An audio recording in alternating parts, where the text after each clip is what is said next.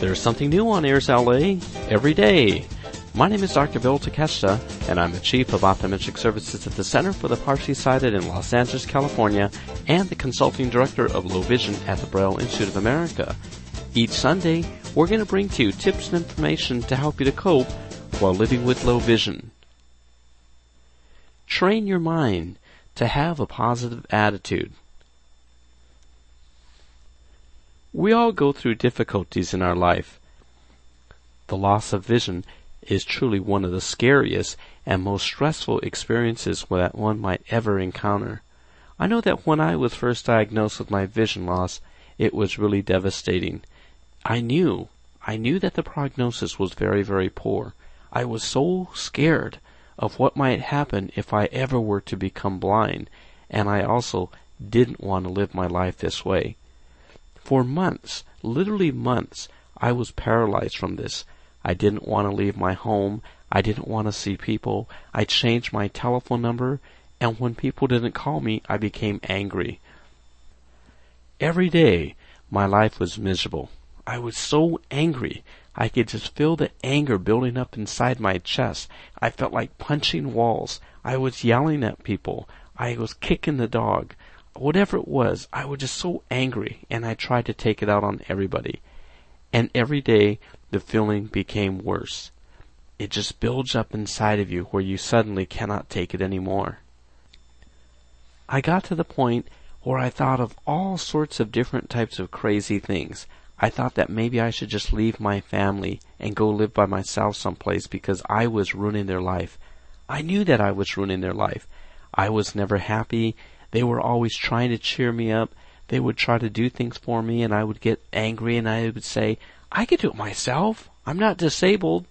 And other times, if they didn't help me, then I would get angry, and I would say, why don't you help me? What kind of a wife are you? What kind of a daughter or son are you? You guys should be trying to help me out. Can't you tell that I'm blind? It was a no-win situation for them. It was really terrible. But later, I started to realize that I was truly ruining their lives. I realized that they didn't want to hang out with me as much. Before, every time I came home from work, my kids ran to me and they wanted to play. Dad, let's go here, let's go there, let's play. And now, every time they asked me to play or to do something, I said, no, I don't feel like it. You guys go ahead. I was becoming so separated from my family that I then became isolated. I really didn't feel as though I was part of the family. I didn't feel I was part of the team. It's sort of like being on a basketball team and you're sitting on the bench. You just can't get quite as happy when you're not really involved in that manner. So I then realized that I needed to make a change. I became the type of person that I never wanted to become. I was never like this in my entire life. I used to see patients who would come into my office. I saw so many patients who would take their disability or their vision loss and their anger out on innocent people.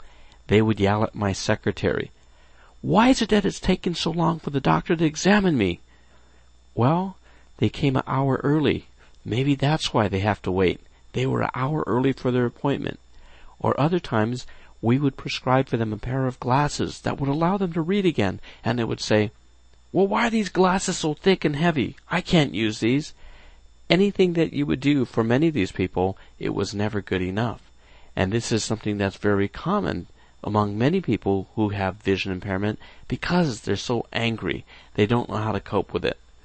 Well, I used to see these patients all the time, and I remember saying to one of my interns once, if I were ever to go blind or visually impaired, I would never be like some of these people. I just wouldn't.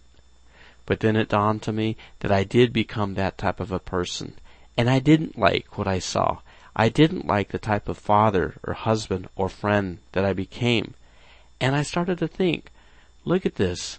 I have become exactly what I always stated that I would never become. I didn't want people to look at me and to think, look at this guy, he's bitter, he's salty, he's angry. I didn't want to be the person that people would avoid coming close to because they were afraid that I might say something and bite their head off.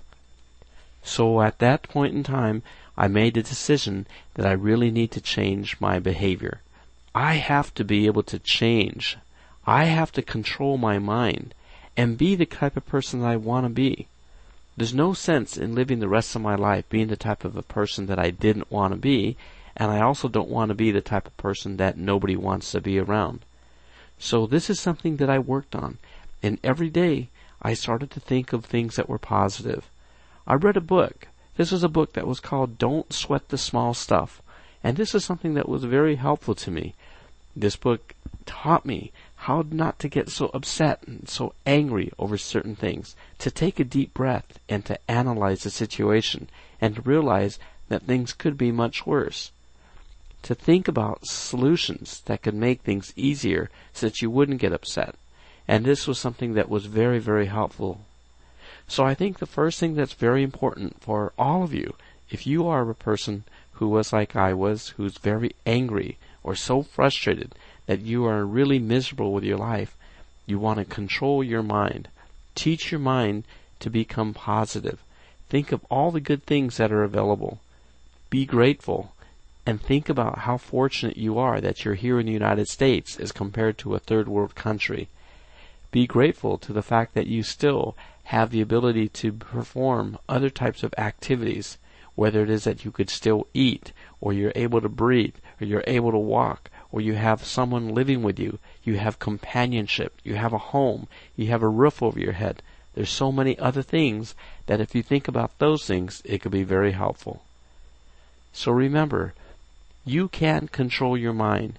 Control your mind to become the type of person that you used to be, or even better yet, be the best person that you could ever have wanted to be. I hope this information is helpful to you, and please tune in next time for more Living with Low Vision. For Airs LA, this is Dr. Bill Takeshita. This podcast is intended solely for the use of the blind and the print-impaired audience. Any unauthorized use is prohibited.